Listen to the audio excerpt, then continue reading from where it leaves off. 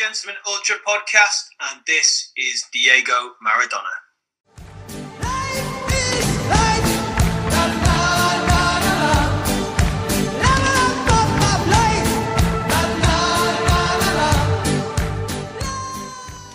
Welcome back to the Gentleman Ultra podcast. My name is Richard Hall, and I'm your host, and I'm joined today by our editor, Emmett Gates. We are looking back over the life of Maradona. I know that there's a lot of people who've been doing this recently, but how can we not when we've got his association with Napoli and just his impact to Serie A and to football in general. How are you today, Emmett? Yeah, I'm doing good, Richard. Doing good. I'm glad we're finally able to put this together. It's 2 weeks to the day since he unfortunately passed on, and I think it's only right that we give the great man a tribute. Oh, completely. It was strange. I mean, from your perspective, I think everyone knew this, that obviously, like with any player, especially someone who, with his sort of reputation for what he did off the pitch, this is always going to be expected. But I was quite surprised. In my lifetime, I don't think we've ever lost a player of this magnitude, and the sort of outpouring of grief, emotion, appreciation on all social media sites for me was pretty special because, as you know, social media is an interesting place that can normally creates conflict and different opinions, which is, can be a good thing. But it's very rare that I've seen all of sport be so unified by someone's passing. Yeah, I don't know if that took me by surprise. Not that he didn't merit the outpouring from around the world, but I kind of, in the days that followed his death in the aftermath, I didn't fully appreciate how known he was worldwide. I kind of felt that he was one of those players that would be appreciated within football, but I didn't realise in just a global context, just in any sport, how big Diego Maradona was until in the days following that. And it made me realise just how many people he touched in all four corners of the globe. There was I saw a picture, like a picture style article on The Guardian, and it was people paying tribute to him from, I was like, Calcutta in India. It was New Mexico. There was a bombed out house in Syria, and some man had just painted a mural of Maradona, and you see the rubble like around the outer periphery of the house, and it's obviously no one lives in this house, but he has just painted this mural in Syria. And when you see that, and you just realise that this genius of a footballer from Argentina touched so many lives all across the world.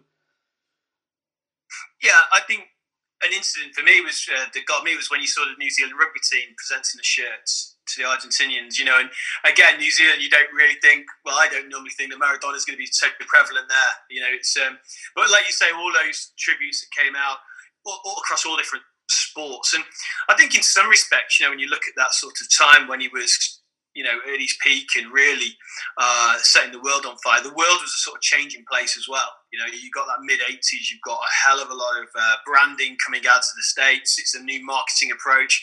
And you've got the first real global superstars because of the breadth of television, everything that's going on with that, and the new channels, the larger established things like Sky starts to appear in the late 80s.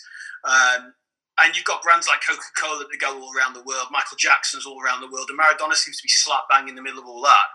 And it's probably, as we said, I'm not great on my basketball, but I don't really know the dates when Michael Jordan was starting to play. But I'm assuming that, it's that sort of level of person who's being appreciated. So it was, great to see that. But I mean, for us to look at it, before we go into his time in Napoli, for you on a personal level, what's your sort of lasting memories of Maradona in a sense? Well, as I'm 33, so I missed more or less all of Maradona's playing career. I was too young for Italia 90. I got into football at USA 94, but by the time that I kind of caught the football bug, which was kind of around the quarter-final, semi-final stage, Maradona and Argentina were gone. Obviously, he got kicked out after the game against Nigeria. So he was gone. So I never saw him at any stage of his career. And I remember finding out about him. I must say maybe the late 90s, and I kind of and then I picked up a book by John Luden. I think that's how you pronounce his name. Once Upon a Time in Naples, and it basically covered Maradona's story 7 years in Naples. And my lasting memory of the man is a tormented genius, a man that, as he said, explained himself in Asif Kapadia's brilliant documentary, on the pitch life goes away, your troubles go away. This was a player that essentially could control what happened within those four lines, probably better than any player in the history of the game. But once you got off that pitch, he couldn't control anything surrounding his life, in his life. And it was almost like a yin and a yang. A person who could control so much in the world's most popular sport couldn't control anything else outside of it. And that's kind of my abiding memory of him, is that he was human. For all his superhuman ability with the football, he was human like the rest of us, and he had his frailties, and he was deeply flawed. Yeah, completely. I think they say in the documentary as well, there's Diego and there's Maradona, and the two people are completely different. You know, Diego is the boy that his mother knows, the boy who just wanted to play football, and you see on the pitch, and Maradona's the person that he then becomes in a sense, and almost has to, you know, use that as some sort of alter ego in a sense. But yeah, it's strange. I mean, yeah, you said you missed most of it. I missed the beginning, obviously, of his career because I'm not that old, but especially, you know, when he went to Naples. But the back end of it, sort of the late 80s, early 90s, you know, B-Sky B, I know we've talked about it before in this podcast, was my sort of start to Italian football. And seeing him there was just, you know, as I said before, you know, Serie A in a whole just looked like a completely different world, a completely different place that you would absolutely just kill to go to, kill to watch, experience the culture. And not on top of all of that, with the fans, everything that showed this it was almost like a fantasy world of, you know, fantasy, can't really use the word fantasy football, but you know what I'm trying to say. It's this world that you want to be in and explore. And he was at the top of all of that. You know, it was even when you saw him. I mean, we started this with, you know, the famous song from the warm up in Naples, and you know, we know that he used to do that a lot, whether it's with oranges or whatever he used to do. He just used to kick the ball around and entertain the fans. And I think that for me is the main memory. This is sort of introduction to football, that he was always the pinnacle, always the limit that you then compare any other player to. For me at the time, Lothar Matthäus was like quite close, but even him, I'm a huge fan of his, you know, all-time hero of mine, never seemed to get close in that sense. And then Italia 90, which was my first World Cup, you know, it was that story in itself with Maradona is just phenomenal. And watching, you know, there's another hand of God in there, I think, against either Soviet Union or Romania. You know, there's the brilliant ball that he plays from Tunisia and shows that he's still got that genius there. And then ultimately that semi-final, and you know, where he completely divides Naples in a sense. And for someone to be able to do that and have that aura and ability to transform a city, just to transform it completely into, you know, I mean, you could go on for hours on this, on the history of Naples, the fact of, you know, all the love of their religion and their deities and their superstitions. It's just, for him to go there and become so intrinsically part of that city forever now, by playing football, I think it's unparalleled. I think it's really difficult to see another player who's had that sort of effect, especially not being from there. I think that's even more important. So, yeah, there's a lot of memories there, and you know, it's just a shame that it didn't work out for him a bit longer, and we could have seen a little bit more in Italy. But that's another story in itself. But I think we could, because it's Maradona and because it's Naples. I mean, you could see by the documentary, we could go on for hours, but we're going to sort of not do that because it would just carry on and carry on and carry on. But what we're going to do is we, obviously, at the Gentleman Ultra, even before this happened. I mean, obviously he'd only just turned 60, and I know that you obviously have written a piece that's appeared on the Guardian Sports Network. Diego 6 at 60, and it captures his 6 best goals as we've ranked it here for Napoli. So I thought, when we were talking before, it'd be a good idea just to go through those goals, and then if people obviously should have a look at the article, read them. We've got on the site, we've got the links to these goals, because these, in a very small way, encapsulate Maradona in Naples, don't they?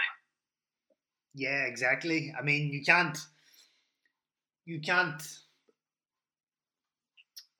marginalize everything that Diego did at Napoli down purely to goals, because he was about so much more than that. But it just gives you a flavour of what this man could do with the football. I don't think that there's any player in the history of the game that could manipulate a football like Diego Maradona could. The things that he could do, and bear in mind, we're talking about 1980 Serie A, where the balls were different, the pitches were, like, compared to today's bowling greens, like, the pitches were absolutely ridiculous.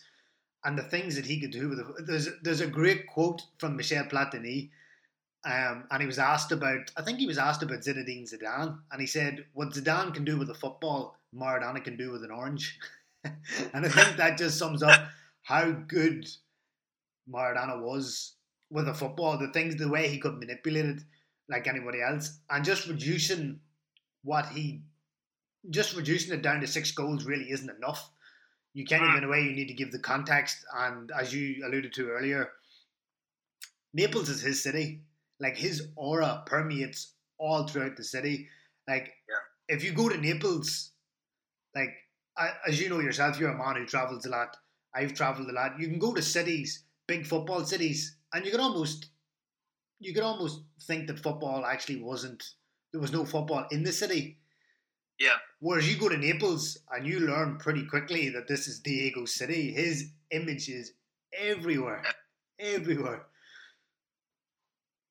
It is incredible. I mean, for me, and without digressing, because we will get to the goals, I still wonder, and there's so much still for me unanswered in the sense of just how this transfer even happened, just how he came to be.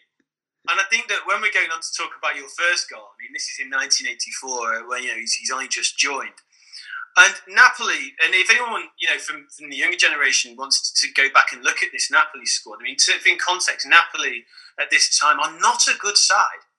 It's hard to draw comparisons now, but for him to go to Naples, which was, and especially politically, when you looked at Italy at that time, the divide between North and South was huge. The money and the power and the wealth and the fashion and the everything in the North was so much more in Turin and Milan, etc. And you look, then you've got Naples, which has always been looked at in a derogatory way by the rest of Serie A, but the rest of Italy in some respects. And maybe that's what's endeared into it. But again, from when you read about it, it's almost like, I know we were talking before, you said didn't know a great deal about the city. And he walks into this team, and when you look at it, I mean, I was looking through before, because my head goes back to the area when you've got the likes of Carecchia, and you've got these Fernando Di Napoli, and you've got this really nice squad that's evolving into what it became, that wins the titles, wins UEFA Cup, etc. But here, you look through it, and you've got the other Argentinian, which is Daniel Bertoni. And when I look through, okay, Bagni, that's the decent player. Ciro Ferrara's obviously young at this point. But really, it's a poor team. And what he then goes on to do with this team, and I think, again, it's unparalleled. It's unparalleled, that not just because of how poor this team is, but because of the strength of the rest of the Serie A in 1984 to when he left was incredible. So from that point of view, if we move to 1984 in October, I mean, you take it away. The Maradona has literally, as we say, arrived on the peninsula, and they are facing Lazio in the Stadio Olimpico. Take us through just maybe a bit of context of before and how Napoli were, but also this goal. Yeah, well, I mean, in his book El Diego, He says, Maradona says himself, that the Napoli team that he joined was a Serie B team plus him. They were such a bad team, and he had come from Spanish football of the 80s, which at that time was brutal. You know, the Spanish are seen now for nice passing and tiki taka and possession based football, but in the 1980s, Spanish football wasn't like that. And Maradona had come from 2 years. People think that Maradona's spell at Barcelona was a disaster. It was a disaster for things that happened to him. But I mean, he scored something like 38 or 39 goals in like 50 games. So stats wise, it wasn't. You wouldn't say he was a failure. And he talks about it in Capedia's documentary, where when he joined Serie A, he realised he had to change the rhythm of how he played. Because if Maradona had have played at full tilt, he would have been killed essentially by rugged Italian defenders. So he had to change how he basically played in spurts almost. He would shift this way, go that way, feints and dummies and whatever. And so I think it took him a while. Michel Platini was the same. It took him 6-7 months to get used to playing in Serie A. So Napoli go into this game. It's the fifth game of the season, I think, away to Lazio, who had a young Michael Laudrup on loan from Juve in the squad, and it's just a glimmer of what Maradona could do with the football. He's up front with his compatriot Daniel Bertoni, and he basically chests it to Bertoni on the edge of your area. It's like a 1-2 almost. And Bertoni then lobs it back into Maradona's path. And Maradona again with the chest takes it down and doesn't give the goalkeeper any chance to react, because it's halfway from his chest to his foot, and he just first time volleys it, but not a volley in that it was a controlled volley, and he just plants it in the opposite corner, and it just kisses off the post en route to the net. And it was a 1-1 draw, but it just gives you that first glimmer of what this squat diminutive number 10 could do. And what was a very, very poor Napoli squad. It's interesting as well. I think that Bertoni's part in that should be talked about as well, because he just knows where he is. It's a beautiful little chest and where the ball goes. But the finish, I know what you're saying, it's not a proper volley as such. It reminds me, I don't know if it's a goal against, I'm getting confused with my Maradona goals now, whether it's against Italy or Belgium in the 86 or maybe even earlier World Cup, where it's that sort of thing that he does quite a lot, where the ball is just before it's about to bounce, he sort of gets it just 2 foot off, and it's almost like a little outside of the foot tap, and there's not much room for that to go. There's not much room, but it's an absolutely fantastic finish. And that first season, like you say, it's it took him time to, like he admits, to adapt to that. But coming in there, I don't know. I wouldn't say there was questions about him as such. I don't think at the start, but I mean, I think that you can see by the reaction there that goal certainly means something to him, because he celebrates that as if it's a bigger goal than the game suggests. Maybe, I don't know, but it certainly is a fantastic strike.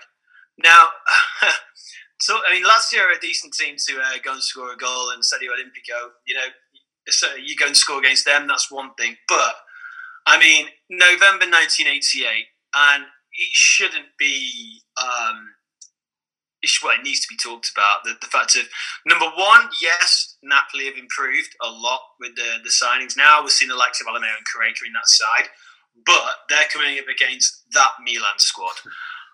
And this goal is just, I actually think it's just one of my favourites in a sense, because I think because it's against that Milan, because it's a start where Napoli is thinking, yeah, this is a real team now. And you're seeing, for me, other players, and correct me if I'm wrong, but for me, in 1984, you felt like he was doing it all on his own. Now, a couple of years later, other players are realising if they maximise their game to suit him, they're going to win. So, but yeah, take it away with this one, because I thought this was superb. Yeah, I completely agree. He says himself in his autobiography that essentially they built Napoli from the ground up. He joined, and that was the start of the revolution almost. And slowly but surely, 85, 86, they come third. 86, 87, they win the Scudetto, their first Scudetto. And then by the time they get to November 88, Napoli are arguably, along with Milan, the best side in Italy. But it was a slow building process, season by season, almost in a way that you don't teams or clubs aren't afforded now to grow together, to build together. It's almost instant gratification or satisfaction. They want everything now. So they get to November 1988, and it's against that Milan side of Van Basten, Hullet, Rijkaard, Baresi, Maldini, Costacurta, Tassadi. You go on and on and on and on. But what was interesting was the season before, 87-88, Napoli had an almost unassailable lead at the top of the table, and it looked like they were going to retain the title. But then there's always been rumours that the Neapolitan Mafia, the Camorra, put the screws to some of the players who essentially downed tools towards the end of the season. Napoli, I think, had maybe lost once or twice all season, and in their last 5 games, I think they lost 4 of their last 5. Just a catastrophic collapse towards the end of the season, and they give the title to Milan. But Maradona was never one of the people that was singled out for essentially downing tools, because it was never in his nature. He never would have did it. No way. So then you flash forward to November, and Maradona had a habit. As I wrote in the piece, he had a habit of scoring ridiculously sublime goals against Milan. Like, as I alluded to in the piece, you could have literally done 6 of Maradona's goals against Milan alone. Yeah. But in this one, I chose this one because it highlights 2 things. A is ingenuity, that a man who's 5'5" attempts a header from outside the box when there's not much backlift. It's not like it's pinged in and he can use the momentum of the cross to just delicately glance it. The ball literally bounces, and he uses all of his neck muscles to make the ball go into the net. And it also highlights Arrigo Sacchi's high line that hadn't been seen it was revolutionary in Italian football in the late 80s. What's really interesting about that point, about that highlight, is I'll again direct people to the site to go and see the replays of these goals as well. It's a brilliant piece. But you look at this, and it is a highlight. But when the ball originally comes out, I would ask anyone to go and watch this again and ask yourself, where is Maradona when the ball gets played? Because the ball comes back, and I don't know quite who assisted it. I think it may be Fernando Di Napoli, I'm not sure. And the ball from, let's just say it is Di Napoli for the sake of it, he must be like 35 yards out. But Maradona, when the ball is played, is behind him. He's actually behind him. He's literally on the edge of the centre circle. Milan press up, and as the ball comes over, number one, what I would love to go back and ask everyone involved in this goal is, did you know Maradona was going to make that run? Or was that just a freak ball? And either way, if you knew that Maradona had planned, that was tactically brilliant. And if it wasn't, then that is outstandingly brilliant for Maradona to understand what the situation is, because everyone pushes forward, and he's just left 25 yards out, maybe. Yeah.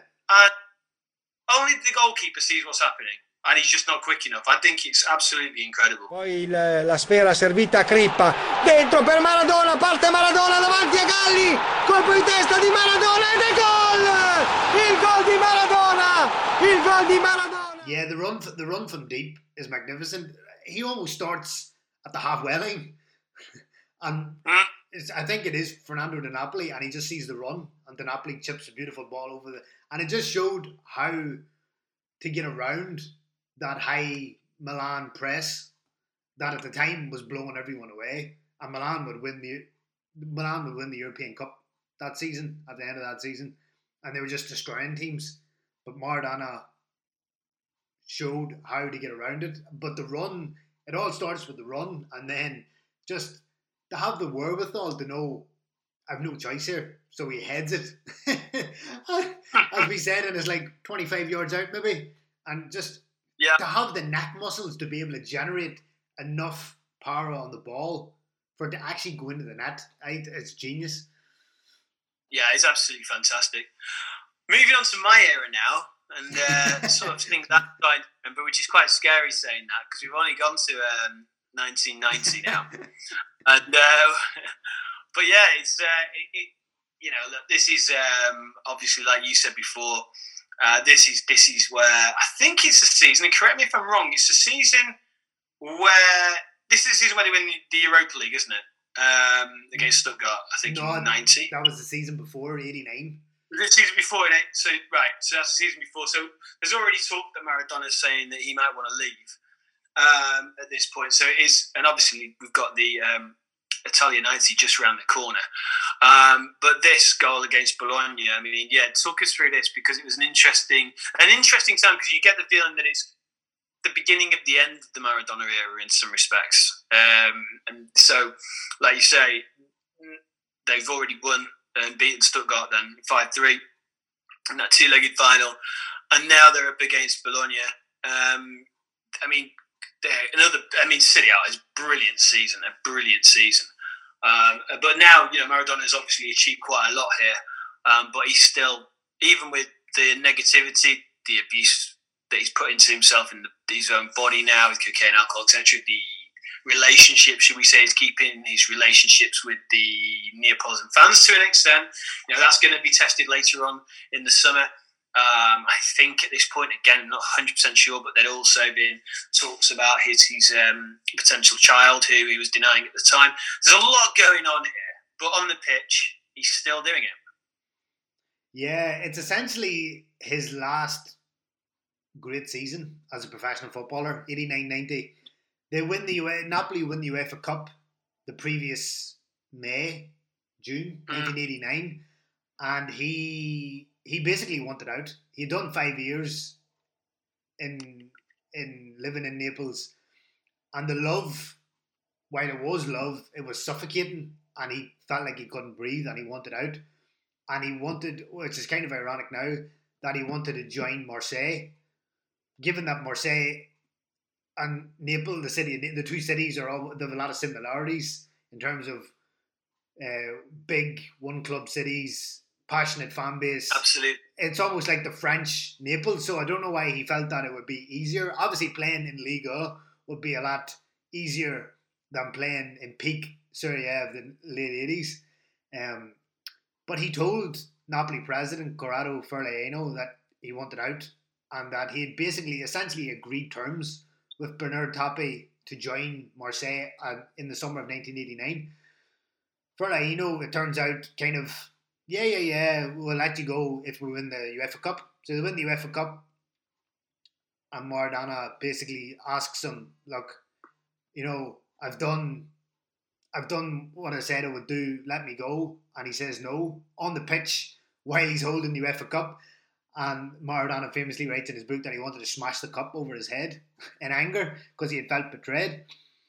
So he goes into the following season then in 89-90, and he says in Asif Kapedia's documentary that he was pissed off because he wasn't allowed, he felt like a prisoner in every sense then, from the club and also from the Neapolitan people who just smothered him in suffocating love.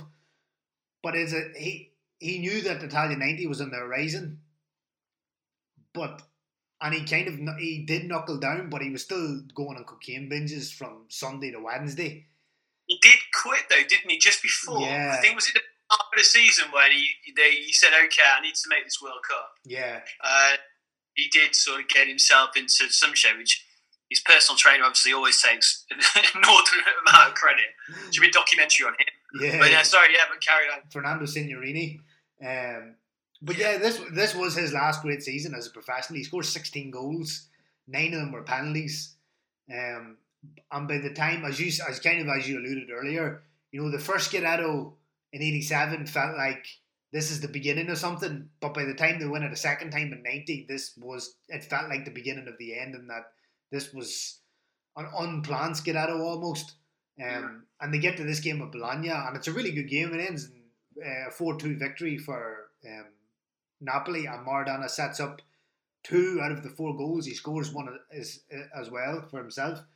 It's a throw from the right hand side, and he basically cuts in, beats one player, beats two, and takes an early shot from the edge of the area, and it just arrows into the bottom corner, leaving Bologna's goalkeeper absolutely no chance. And I think it was the third goal. No, it was 2-0 actually. That was when the first he had set up Caraca, the vastly underrated Caraca, I feel, for the first in the 3rd minute, and then 6 minutes later, Diego scores the second, and then he sets up Alamau for the 4th later on. But yeah, it was kind of basically one of his last great acts, his last great goal for Napoli, which is why I included it, because after Italia 90 he comes back and he scores 6 times, but they're all penalties. Like, this is one of his last goals from open play. It's funny, it's a couple of things on that. One, just the fact that you said that Caraca was underrated, and I agree with that massively. I was a big fan of his after Italia 90. But I think that the fact of a player of that magnitude could be so underrated just shows how much he was in the shadow of Maradona.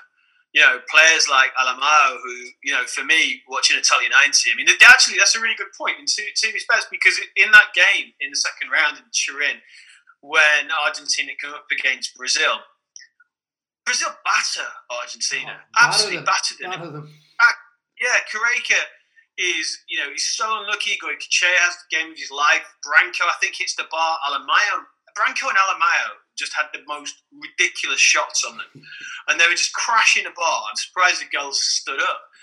And then in all of this chaos and all of this, you know, and it sort of typified the way Argentina were, Maradona comes out with that pass and it goes through the legs of the Brazilian defender. I think that might actually be Alamao whose legs it goes through. And then Caraca takes it around Taffarel, and that's it. It's done. It just shows that, you know, just what his ability and, you know, how good he is. But going back to this game, when you say it's his last goal, I think what's interesting about this as well is that people watching football now will be used to that sort of goal, that a throw-in comes in, and because of the way people play now, you have a lot of space, you know, to be able to sort of, because you mentioned before about that sort of tiki-taka type of football or the possession-based game, and people will play around the edge of the box quite a lot. It wasn't the same back then, and you know, we both alluded to the fact that Maradona used to get kicked a hell of a lot, and so you can't look back at that with today's eyes. You have to look back at it and think about the defending and how that would have been approached. And it's the consummate ease in which he just does that, and the placement. So you might look at that goal and go, oh, what's so special about that? But in the context of the time, I would say go back to the Italia 90 World Cup, just off the top of my head, and say, how many goals did you see score like that? I can't remember any. Or, you know, I probably have loads of people say, oh, there's this one, but it's unusual. Football was very, very different. So it is a fantastic goal. But I get why you did it, because it was one of the last ones. Like you say, maybe not one of the best, but this one against Verona in October '85 certainly was. And again, I would say, I mean, you can take us through it again, but the context of this is Maradona. It feels like he's arrived in Italy, he's learnt about Italy, and he's just realising that he's got Italy potentially in his pocket here. And, you know, and when people again look back at this, I think it's worth mentioning the Verona side of the mid-80s, you know, is a very, here we go. Is it a special side, or is it this all to do with the referee changes? That's a whole different podcast. But they've actually done exceptionally well by winning the Scudetto in the mid-80s. So they're no poor team here. And there's a lot of backdrop to this as well, isn't there? This is when I think there's a real heavy, this happened against Juventus as well, and Inter and Milan. I mentioned it before about the divide in Italy, in the way that not just the Neapolitans were treated, but Maradona was treated. And yeah, it comes to a head here, doesn't it? And it basically, for me, I think this feels like he's sticking a finger up at the north in this game. Yeah, if you read Maradona's autobiography, you realise that there's a lot of similarities between he and Michael Jordan. If you watch The Last Dance, Jordan always needed an adversary, someone to basically get one over on, you know, imaginary or otherwise. He would invent someone to take revenge on, because it pushed him on, pushed him further. There's a lot of similarities with Maradona as well, but in this case, it was very real, because he makes his debut when he signs in '84.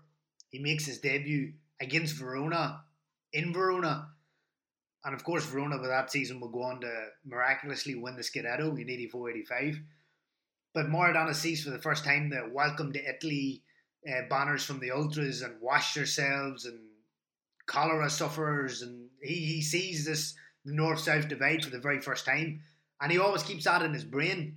In his book, he talks about branca. It's like an Argentine word for like basically getting one over on someone. Basically what Jordan would do. Maradona in his book, he calls it branca. And he talks in his book about branca or vaccinating Verona and Juve and Inter and Milan and basically all the teams that would abuse Napoli and say, you know, that they're not Italians and all the welcome to Italy the stuff. So when it comes to this game against Verona obviously the defending champions, and Maradona just decides, I'm going to take them to pieces. And I think it's a 4-0 win or a 3-0 win. No, it's a 5-0 win in November, October 85. And his third goal is just... me trying to explain it wouldn't do it justice to just how nonchalant he is. The ball comes down. I think it's a goal kick. And he finds himself unmarked just inside the Verona half. And he spins, he controls it and just nonchalantly, delicately spins. And the ball just sits up perfectly. And he doesn't volley it almost, he caresses it. And it just flies and it just pings off the post into the net. And you think the goalkeeper has a chance, but he really doesn't. Because the Maradona puts the perfect amount of spin and power on it. It's amazing. It is, and I think there's a couple of things there as well, because when everyone knows that famous, we played the song at the beginning, the warm-up, and when he's hammering the ball into the air, and it comes down, it's in there for an age, bang, and it comes onto his foot. He does it again, and it's banged onto his foot. And, you know, who was it? We talked about this recently, and you might be able to jog my memory now. Who was it who said that? Oh, and I'll tell you what it was. It was the Gary Lineker tribute to him on BT Sport when he said that, you know, he saw him do this, and then he was at Barcelona at the time, no poor player when he played with him in the charity game, and he kicks it up and it goes miles, and then all the guys at Barcelona can do like 2, and Maradona could do like 13, 14. Yeah. But that ball thing, that's where the control is. And that turn, and it's like there's music playing, there's something going on. And it's that note when he sees the keeper, because he shouldn't control that. The keeper is in the right position. He's high at the pitch in case that ball breaks through and he can come out. He's actually more ahead of his time, the goalkeeper, from where he's standing. But to then pick at that and see it and execute that shot. And when I first watched this, I kept thinking, the goalkeeper, is he at fault here? Because he doesn't even seem to jump. But if you think about it, as a very poor former goalkeeper myself, if the ball's been hit and someone goes to hit that, because the goalkeeper's on the right where his post is, you're assuming that person's going to go and hit the ball over onto your left-hand side because there's a bigger gap of the net. So as you start to go back, you're disorientated. And if the ball suddenly then drops to the right, there's no over your head. There's no way. There's no way. It's almost like he's managed to wrong foot the goalkeeper whilst the ball's in the air. But it is certainly a spectacular goal. And again, we really recommend anyone who's not seen it to go and have a look at the site. But talking and keeping on the sort of sentiment of that season, keeping on the sentiment of, as I mentioned before, it wasn't just Verona who were giving the Neapolitans that grief about being Southern. I think that Maradona, from the abuse from all the Northern teams, says in his documentary, I think that he feels very much like he's back in the Bocca. It's that sort of, them against the world. And I think that's why he identifies so closely to the city of Naples, because, that even when you look at the difference between the Millionaires River Plate and the Bocca, and that sense of always having to fight against the powers that be, in a sense, never more does that come into play. And you can see this on the documentary with some of the chants that are going on. But they come up, don't they, to play Juventus. And I'll let you, as a Juventus man yourself, I'll let you talk through this, because this was probably one of the moments that I don't know if very, very... I never saw this. live. Of course, I was 5 years old. But even when they were playing Italian football in B Sky B, I think, if I'm not mistaken, this goal is still on the intro in like 1989. You know, this was when they were talking about Maradona before the World Cup in '90 on the coverage. They showed this goal, and it's, for some reason, for me, this is the most familiar goal that, you know, out of these six, that it just seems, if you were going to say what goal typifies Maradona in Naples, for me it's this. Yeah, well, that's the thing. You know, as we alluded to earlier, the north-south divide. Napoli are almost seen as the antithesis of what Juventus are. Juventus are basically football aristocracy, you know, high class, high brow, to a certain extent almost pretentious in their attitude, you know, lo stile Juve and all that. Whereas Napoli are very down at heel, very rough around the edges. And that was how that's how Maradona liked it. He talks in his book, he writes in his book that Juventus were interested in him, but he felt like, much in the same way as Antonio Cassano was said in latter years, that he wouldn't have fit. You can't see Maradona fitting into that Juve way of being almost Maradona. That's why Maradona and Napoli were perfect, because he said himself that Naples, the city of Naples, reminded him of Buenos Aires. It had that same vibe, the same feel, the way the people were, the way they acted out. You couldn't really imagine Maradona living in Turin, mixing with the Torinese. It just wouldn't go. So in this sense, Juve and Napoli are just poles apart. It's like North Pole, South Pole. They're complete opposites. And I think at this point, Napoli hadn't beaten Juve for 12 years. Since 1973. And this is going into the 85-86 season, and Napoli are slowly becoming a better side than the one that when Maradona had first arrived. And at this point, Juve are at their 80s pomp under Giovanni Trapattoni. Michel Platini's there. He's won the Ballon d'Or for the last 14 years in a row at Juve.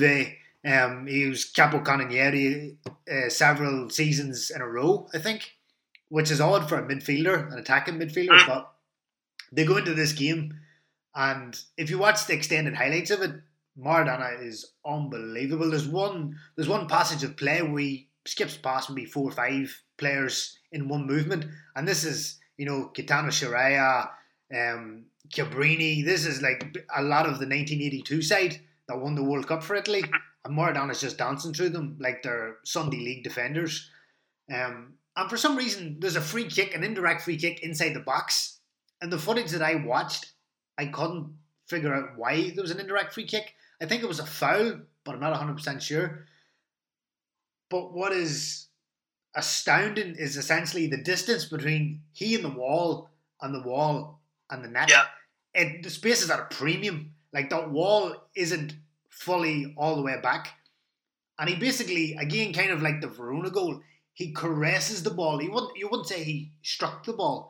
He caresses it, guides it, just the most deft of touches, and it just goes over the wall and just into Stefano Tacconi's top corner, and then the Sao Paulo just goes absolutely wild. It is incredible. You captured that perfectly on the distance and the space between where the free kick's taken from and how he gets it over, under. And there's a couple of things as well about this. I mean, you can see from just the size of Maradona and the wall. This is, as you mentioned, this is like the 82 World Cup team almost in a sense. And you've got this, this is the old school Italian defenders. They're all tall, they're all athletic, way before you saw anything like that in the UK. These are absolute specimens of human beings at the time. And you've also got Tacconi, and Stefano Tacconi doesn't get talked about enough because obviously in the 90 World Cup you get Zenga who comes in and deservedly so gets the place. But Tacconi was an absolutely superb goalkeeper, almost unlucky at the time he played in between when you would talk about maybe Zoff and Zenga, and you know, and he, but that didn't mean that he wasn't an excellent goalkeeper. He's just got no chance.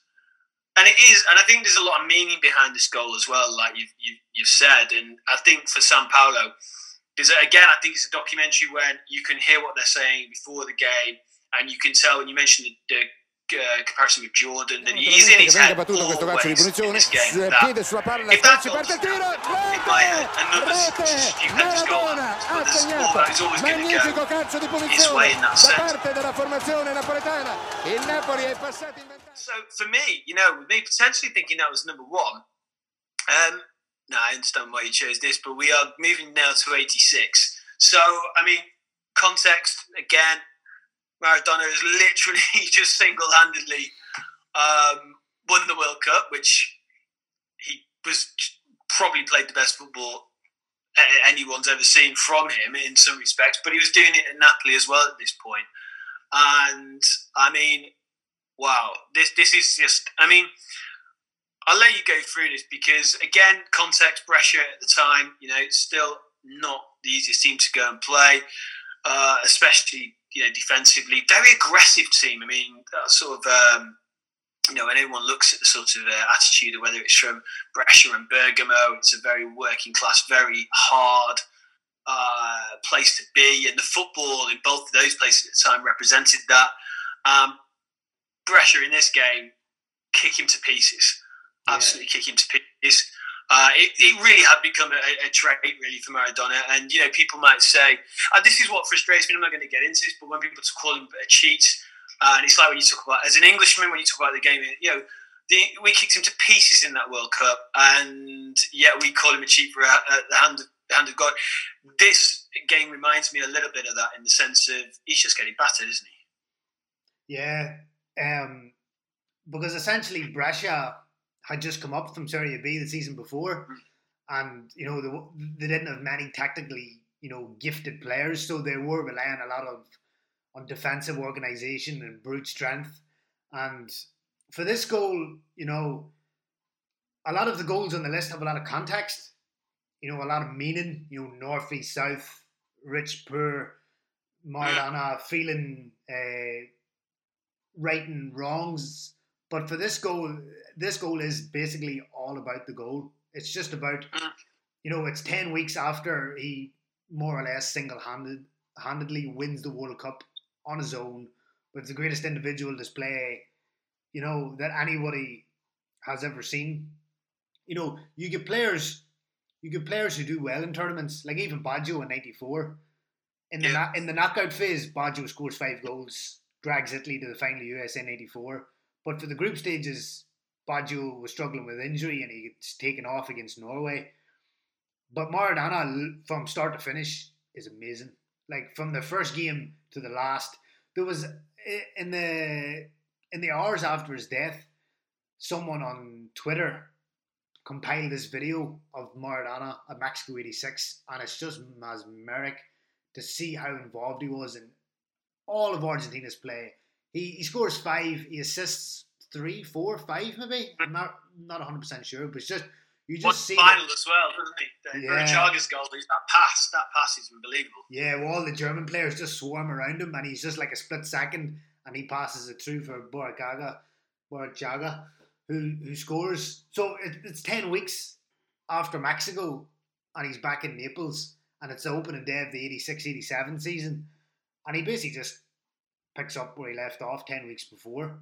The ball's lofted in him. I think it's from Salvador Bagni, who lofts the ball to him, and Maradona has his back to the net, and there's a swarm of Brescia defenders. There's literally 6 or 7 defenders behind him. He gets the ball, kills it stone dead with his chest, lets the ball drop, and the second, like not even second, a nanosecond, the ball hits the turf, he's away. He spins, beats 1, beats 2, beats 3, and just arrows in a shot into the opposite corner that gives the goalkeeper absolutely no chance. He doesn't even get time to ready himself to dive. The Maradona has the ball in the back of the net. It's just, he's like a snake. He slithers in and out of defenders at will. And the whole thing, the whole sequence lasts 4 seconds. It's just glorious. It is. I think that last point there, and you say how quickly it happened. I think when you look at the games of that era as well, like you said, Brescia have come up, and I mentioned before about the sort of the mentality that they were looking, to do and to how they would handle players like that. A lot of the trequartistas, if you would get kicked around like that at the time. But a lot of that, when we're talking about the Bologna goal, you saw a lot of the football was more direct. Absolutely, it was more direct, and the defence lines moved up and down quite a lot quicker. But on this, you can see that pressure under pressure. They've literally got everyone behind the ball. And so then you would see potentially, especially in that era, more balls going out to the wide areas, and that's when you would normally look for someone Di Napoli again to cross for Correca, maybe something like this.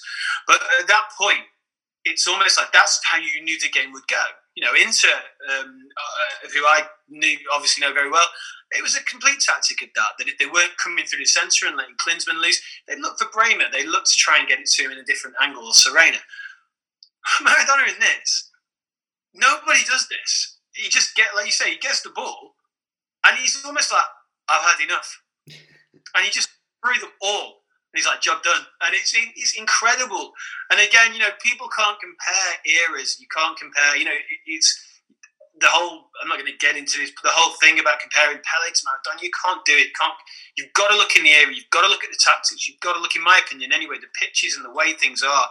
So, you can't look at Maradona and say, is he as good as Meazza? Is he as good as Cruyff? Is he as good as Pele? Is he as good as Dion Dublin? I don't know, but it's like you can't do it. It's a different era. I was going to use Andre Salenzi, but I changed my mind. But then, but the point being is, at that time, nobody does that. Nobody does that goal, and I'm talking about an era where you've got my personal favourite, Lothar Matthäus. Yeah, Lothar Matthäus could run from deep.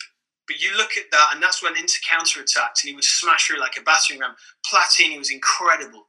You look at the amount of players that played in Serie A at that time, Hullet, they all could do certain things, but nobody could do what Maradona did and just destroy an entire team on his own. And yeah, I can completely understand, why you put it that one. But anyone, as I said, we've only just, we're coming to the end now, but we've only just touched on 6 goals from Maradona, and it's brought us nearly a full hour's worth of conversation. And I don't know about you, Emmett, but I feel like we've skipped over it. I don't feel we've even started digging down into anything about Maradona.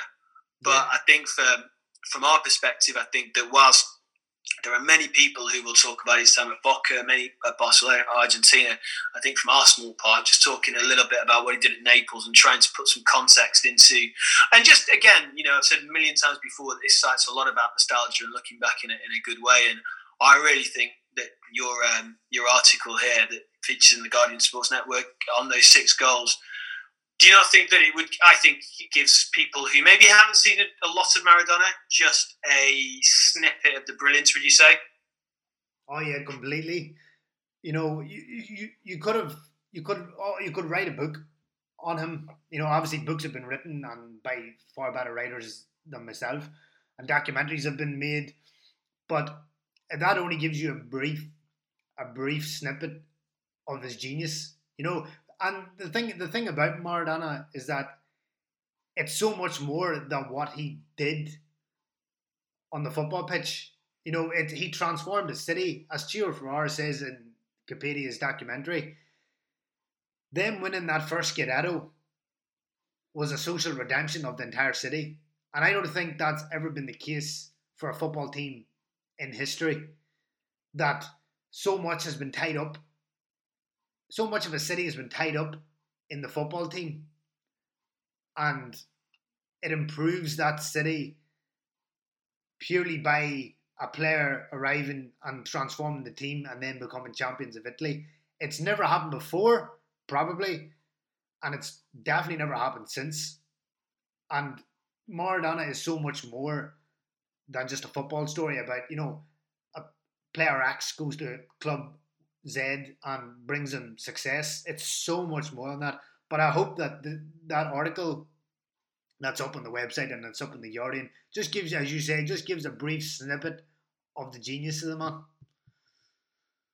Yeah, so I think you summed that up absolutely perfectly. And for people who know Maradona, for people who don't, it's we've got plenty of content on him, but this one is certainly is one of the best we've got on the site for talking and showing just what Diego and the genius of him. And yeah, I think we can't really say much more than that. I think from everyone at the Gentleman Ultra, I think it's certainly would say grazie Diego for everything that he's shown Italian football. Part of the reason that this site exists, massively. And I hope that I'm sure this is not going to be the last time we talk about him.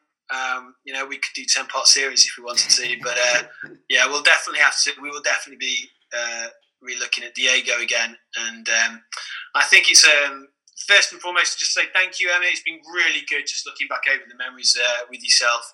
Again, kudos on the article. It's fantastic. And yes, I think from both of us here to Diego, I think especially it's ciao for now.